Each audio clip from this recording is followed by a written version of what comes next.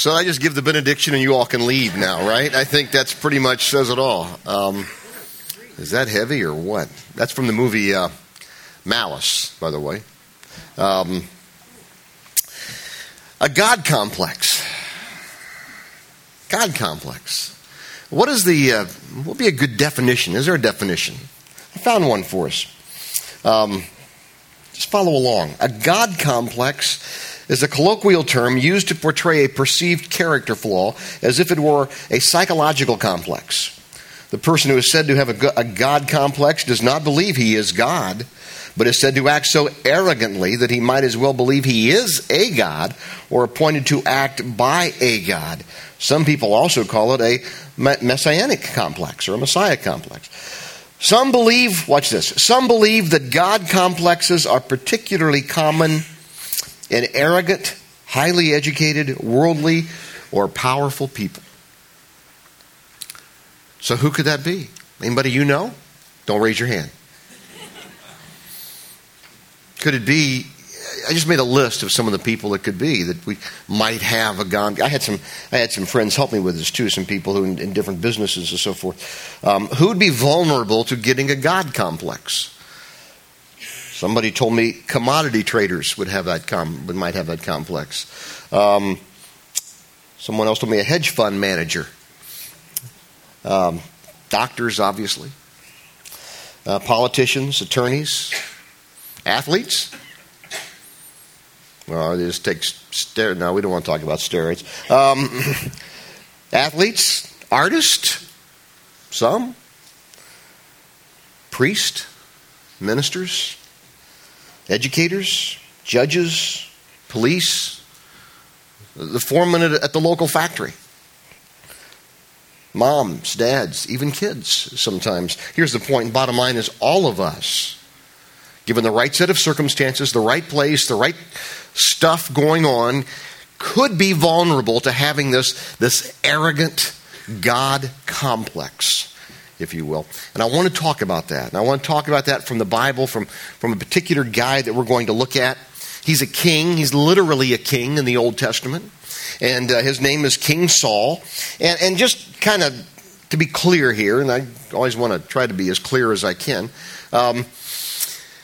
there are two guys in the Bible, and just to kind of little Bible 101 here, and if you don't know the difference, please don't feel ashamed or anything else, because these things can easily be confused. There are two Sauls in the Bible. Right? Now, there's one I talked about recently. There was a Saul of Tarsus in the New Testament, and he was the guy that would literally killed and persecuted believers of Jesus, Christians, and then it was on a road to a little place called Damascus, had this vision, sunlight, just so bright he blinded him, knocked him off his horse, and he had the original, what I call the original come to Jesus meeting, because he literally came to Christ after persecuting those who were followers of Christ. His name was Saul of Tarsus. Later on became a great preacher, great writer of much of the New Testament. We, of course, now know him as Paul the Apostle. So that was one Saul. He's in the New Testament. In the Old Testament, there's the other Saul, King Saul. That's who we're going to talk about today. Now, King Saul, a little quick interjection of history, just in case you need it refreshed or in case you didn't know. Israel, as we know it in terms of the whole United Kingdom, quote unquote, of Israel, had three kings. There was King Saul, there was King David, and there was King Solomon, in that order. Now, after King Solomon, the kingdom split, and you had northern Israel, and you had southern Israel. Northern Israel was called Israel, southern Israel was called Judah. And among those, you had all kinds of kings. Most of them were bad kings. But when Israel was one country in the Old Testament, from the north to the south, as we know Israel today, there were three kings. This is the first one, King Saul. Okay, now, he was a good king in the beginning. He was a man, the Bible tells us, he was a man that the Spirit of God came upon. The Bible tells us he prayed for the people. The Bible tells us he was a good guy, good-looking guy. He was taller than anybody else, for whatever that's worth, and so forth. But he was a good guy. But there was another guy in the Old Testament, for me refer to him often. His name was Samuel. Samuel was not a king. Samuel was a priest and a prophet. kind of like an Old Testament preacher, only in those days they had a lot more power, because in those days, you've heard me talk about this before, Israel was what we call a theocracy. And in a theocracy, you have literally the leaders of what we would call the church would be also the leaders of the country. I believe in theocracies. I think we should go back to that, but we probably won't. Okay, I just want you to know that. We don't have that. We have much, with democracy, we have a republic, actually, a democratic republic. But, so anyway, but in those days, the priest or prophet, Samuel, had really more power. He's the one that anointed the king. So he anoints Samuel anoints King Saul to be king. Okay? And for a while, things are good. And King Saul is doing the things he should do, and he's being a good king. And he reigns over Israel for about 40 years, but less than 5 years into his reign, he runs into some trouble. Okay? And that's where we're going to begin, because less than 5 years into his reign, so to speak, the Philistines, the Philistines, and you need to understand, maybe you've heard about, David and Goliath. Goliath was a Philistine. The Philistines were just sort of the constant enemy of Israel. And, just for the record, in case you want to kind of bring things and correlate it to today, the Philistines were part of the Arab nation.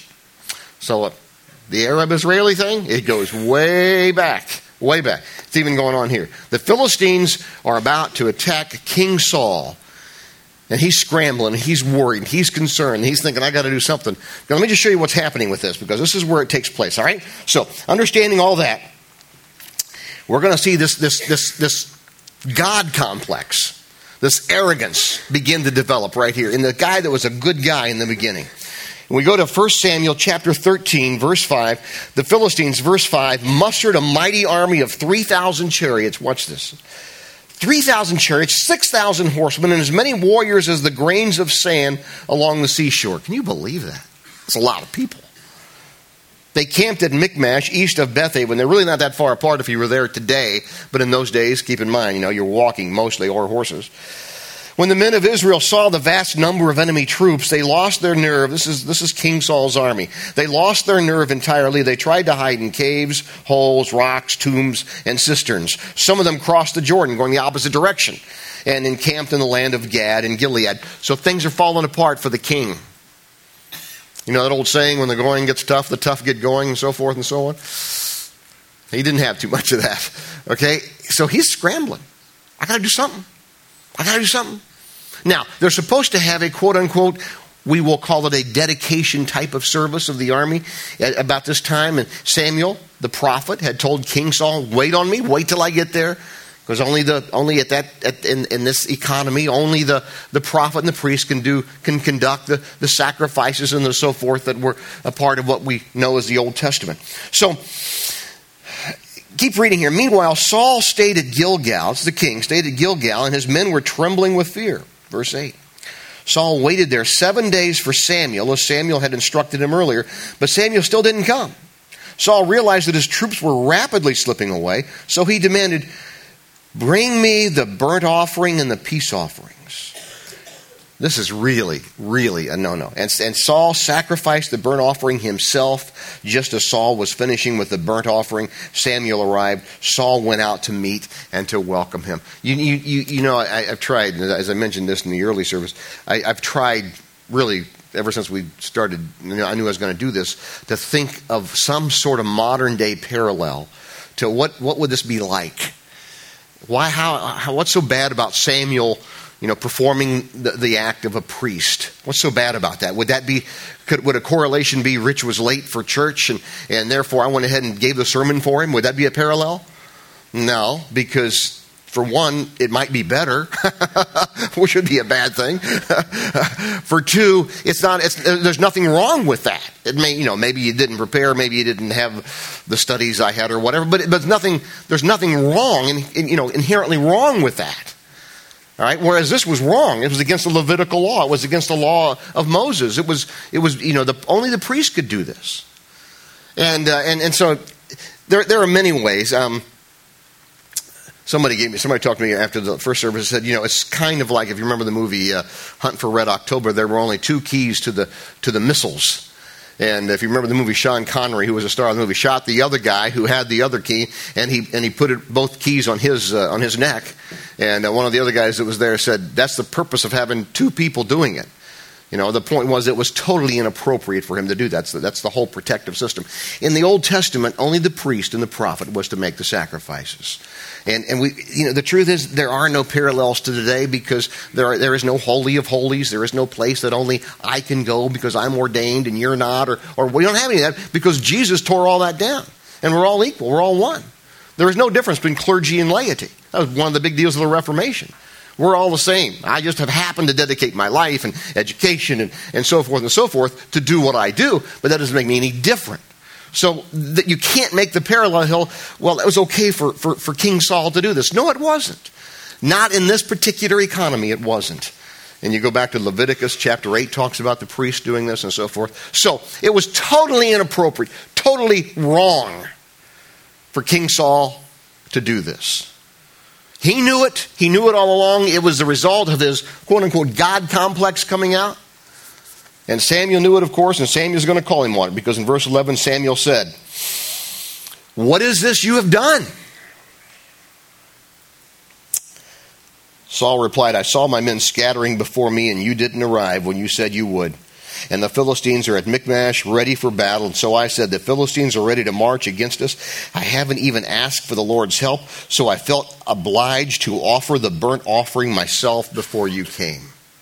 That's just a twist. It's just like, I did it. I did it because I can. I'm the king. That's really what he should have said, because that was the truth. Because look what happens next. "How foolish," Samuel exclaimed. "How foolish. You have disobeyed the command of the Lord your God. Had you obeyed," watch this, "had you obeyed, the Lord would have established your kingdom over Israel forever. But now your dynasty must end, for the Lord has sought out a man after his own heart." You might know who that is? David. King David. It wouldn't be for another, almost 20 years, 10, 15 years, before David would be king. But already, God is laying the groundwork for that. And the Lord's already chosen him to be king over his people, for you have not obeyed the Lord's command. This was the beginning. You need to understand this. This was the beginning of the downfall of King Saul. This was just the beginning. He would do 2 or 3 more things like that. And I'm not going to take you through all the scriptures to show you that. He would do some other stuff like this. Another clear example just like that he did. He did the same thing later on as well. It was the beginning of his downfall as king, and of God withdrawing his blessing from King Saul. Now, here's what I want you to see. Later on, he does something very similar to this. Later on in the book, it's a few years later, in terms of the chronology. And Samuel utters some words to him that are later on written by David in the Psalms. Obviously, David heard those words from Samuel, because Samuel was also a prophet when David was the king. So I want to take you to that passage. It's in Psalm 40. And just to show you this, just follow along with me. Psalm 40, verse 4. "Oh, the joys of those who trust the Lord, who have no confidence in the proud or in those who worship idols." Now he starts talking to God here. "Oh, Lord my God, you have done many miracles for us. Your plans for us are too numerous to list. If I tried to recite all your wonderful deeds, I would never come to the end of them. You," still talking to God, and these are the words that he utters to King Saul earlier, that Samuel utters to King Saul. And he's talking to God. He says, "You, God, take no delight in sacrifices or offerings. Now that you have made me listen, I finally understand. You don't require burnt offerings or sin offerings. Then I said, look, I have come, and this has been written about me in your scroll. I take joy in doing your will, my God, for your law is written on my heart." Saul, the king, King Saul, missed the point. He missed the whole point. He was more worried about the activity of worship than he was the attitude of worship. He was more worried, I got to go through this religious rigmarole, which had been certainly ordained by God, but only as a representation of a heart that first came to God. He missed the point. He missed the point. I got to get into the regiment. I got to get into the ritual I'm not going to worry too much about the attitude. I got to do this act as opposed to the attitude. Does that happen today? I got to go to church. Why? Well, I just have to. Why? Well, because I just have to. Well, why? Well, because if I don't go to church, I'll go to hell. Wrong answer. Okay? Sorry. That's not true. You know, it's just not, I mean, don't misunderstand. You know this, and I say this. I love you to come to church, okay? But if you're coming because it's going to keep you from going to hell, then don't be confused. That's not going to keep you from going to hell. Okay? Jesus is going to do that. So, and that's the issue here. Here, King Saul is so confused on this issue. He wants to go through the motions. He totally misses his point. And it cost him everything. I don't know if you know this about King Saul. Later on, he will take his own life. I mean, it cost him everything. Just a sad, sad life. Why? He missed the point. That it was about the heart. And that's what Samuel told him. And he knew that. He'd been told that from the very beginning. So what does that mean for you and me? All right, let me make some applications here before I go further. I call this cures for a God complex kind of people, or how to keep from getting a God complex. Who can have a God complex? You and me. Doesn't matter who you do or what you do. Doesn't matter if your particular profession comes with a lot of dollar signs or not. You say, well, it's usually got to be a dollar sign kind of person. Not necessarily. We talked about priests and ministers can have that. Educators can have that. You know, we're all in professions, priests, ministers, educators. None of us are ever going to be rich doing what we do, but you can still gain a lot of prestige, and you can gain a lot of other things that can give you, many opportunities to be a God complex. So don't confuse this God complex thing with people who have high dollars. If you have high dollars, that's one temptation you're going to think about. So it could be anybody. It could be the guy that owns the corner store. We've all seen that kind of thing. So don't get confused with this and try to make it something that it's not. Two very simple things. Again, obviously, I don't give formulas, but here are two just real simple bullet points for cures for God complex kind of people, how to keep from getting a God complex. The first one is very simple. Remember, you're just like everybody else. Please don't miss that point. Remember, you're just like everybody else. Now, you may be strong in this area, but you also have weaknesses in another area. We're all cut out of the same cloth. And some of us have more intelligence than others. Some of us have more talent than others. But some of us have more, ability to do this or hit a ball farther or whatever it happens to be than others. But just remember, you're just like everybody else. Stronger in some areas, weak in others. Let me give you a quote from a great artist. I'm not going to say his name because he's a Frenchman. And the French, they don't know how to... Anyway, they have some of the most... The French remind me of Atlanta. Have you ever been to Atlanta? They have a street in Atlanta, and it's called, I would pronounce it, who discovered Florida? Anybody know? Ponce de Leon, right? Ponce de Leon. Is that how you say it? Ponce de Leon? I'll ask the smart kids down here. Ponce de Leon, right? That's how you say it, the French guy, okay? In Atlanta, you know what you call it? Ponce de Leon. Ponce de Leon. And they'll say, yeah, you're down there in Ponce de Leon. That's how you say, when I was there, I used to live there, I was, where's Ponce de Leon? They say, I don't know where that is. Oh, Ponce de Leon. That's over there, Ponce de Leon. The French are like that. They have their own way to pronounce different words, and it's the same thing here. So you're going to recognize the artist. He's the artist that did the Thinker, you know? Yeah. You might want to try that name for me. Say that? Rodin. I'll show you. You'll see. I pronounced it the way that 4 people told me how to pronounce it. I did that in the early service. Before I got from here to there, 5 more people came up to me and told me how to pronounce it, each one differently, each one more confident than the first one. So anyway, I'm not going to say it, but you know who the artist is, but I don't want to get hung up on the artist, and I want you to see what he said, because this is great right here. So watch what he says. Do you know what is the greatest enemy of the artist? Talent, the gift he's born with, facility, dexterity. In a word, chic is what spoils us and ruins us.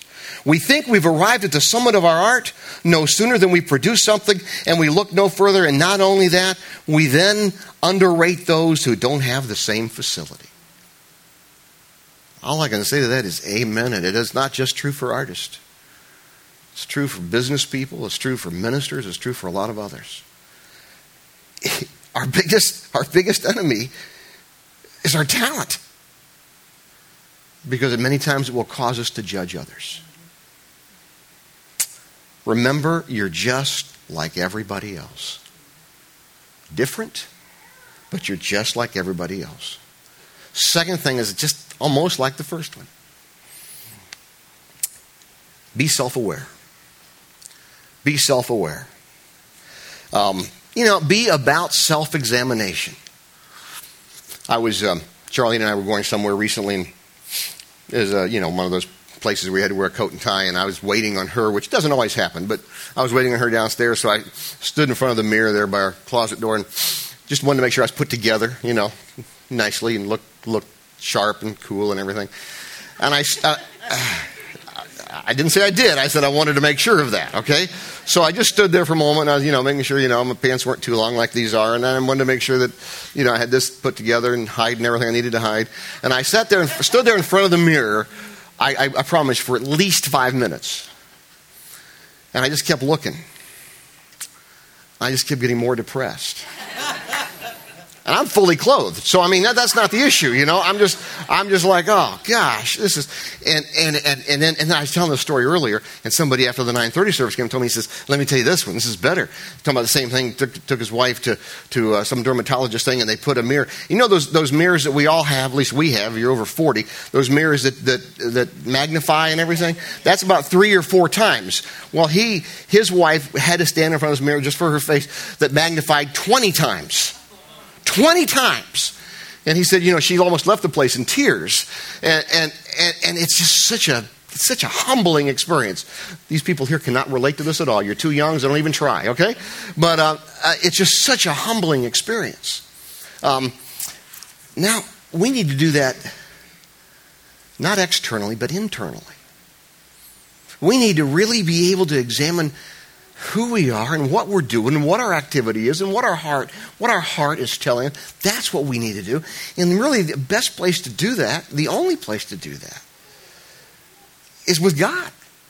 In the Bible. The Bible Bible's like a mirror in telling us how we are to live and attitudes. Yeah, and we need to look for those self-examining warning signs, those flashes of arrogance, the unwillingness to listen to others, the isolation sometimes that can set in, the attitude, I'm always right and you're wrong, the attitude that you just automatically reject criticism. We need to get away from that. And there's only one way we can do it. I promise you, I tried a lot of different things. There's only one way we can do it, I believe. And that is with God. And just get before God and be able to just really think and ask and really explore some things. Let me show you another quote from a great winemaker, Mondavi. I love this quote, and I think it says it all. With success, there always comes a day of reckoning. I started out with a vision. I put together a partnership, bought land, built a home where my vision could take root and flower. Together with my family and extended family, we created a quality product line, established our image and brand name, educated retailers and consumers, and built a national market of our products. And along the way, we worked hard to raise public consciousness, earn respect and support for our guiding vision. And then came the hard part, success. When you're successful at whatever it is you do, the temptation is, ain't I something? Excuse the English, but you understand the point. And the only way that's going to change, the Bible just gives us some great stuff on this. I'm going to give you 2 very simple things. What are they? Quiet down before God. Be prayerful before Him. Don't bother with those who climb the ladder, who elbow their way to the top. And be still and know that I am God. You just get, whatever you can do. Most of us can't take a 3-day silent retreat or a 5-day silent retreat or even a day. Take 10 minutes. During a break in the action at work or at home or between ball games that you're taking your kids to every 5 minutes. Somebody told me today their schedule. And it's like, you got to be kidding me with all the different sports that their kids have. Somewhere in there, find 5 or 10 minutes and don't turn on the radio and don't read a book and just be quiet. God, help me to know. Help me to see my own motives. Help me to see what I'm doing. Help me to get beyond all the glare and all the accolades and all the attaboys that I get or the attagirls that I get. And just help me to see who I am and where I am and what I'm doing and my life and help me to be what I should be. That's what he's saying. Just to be still before God.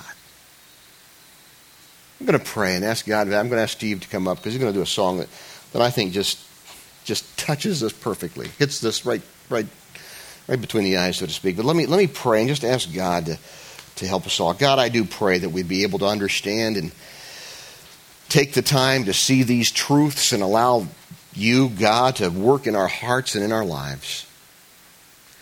Help us, God, to have the courage that it takes to come before you and be honest. At the same time, to have the energy to say, God, help me to be that man or that woman, that young person that you want me to be. I pray that. I ask for your help. I thank you for your forgiveness. And we thank you for Jesus, who gives us that ability to have a relationship with you. And we thank you for that in Jesus' name. Amen.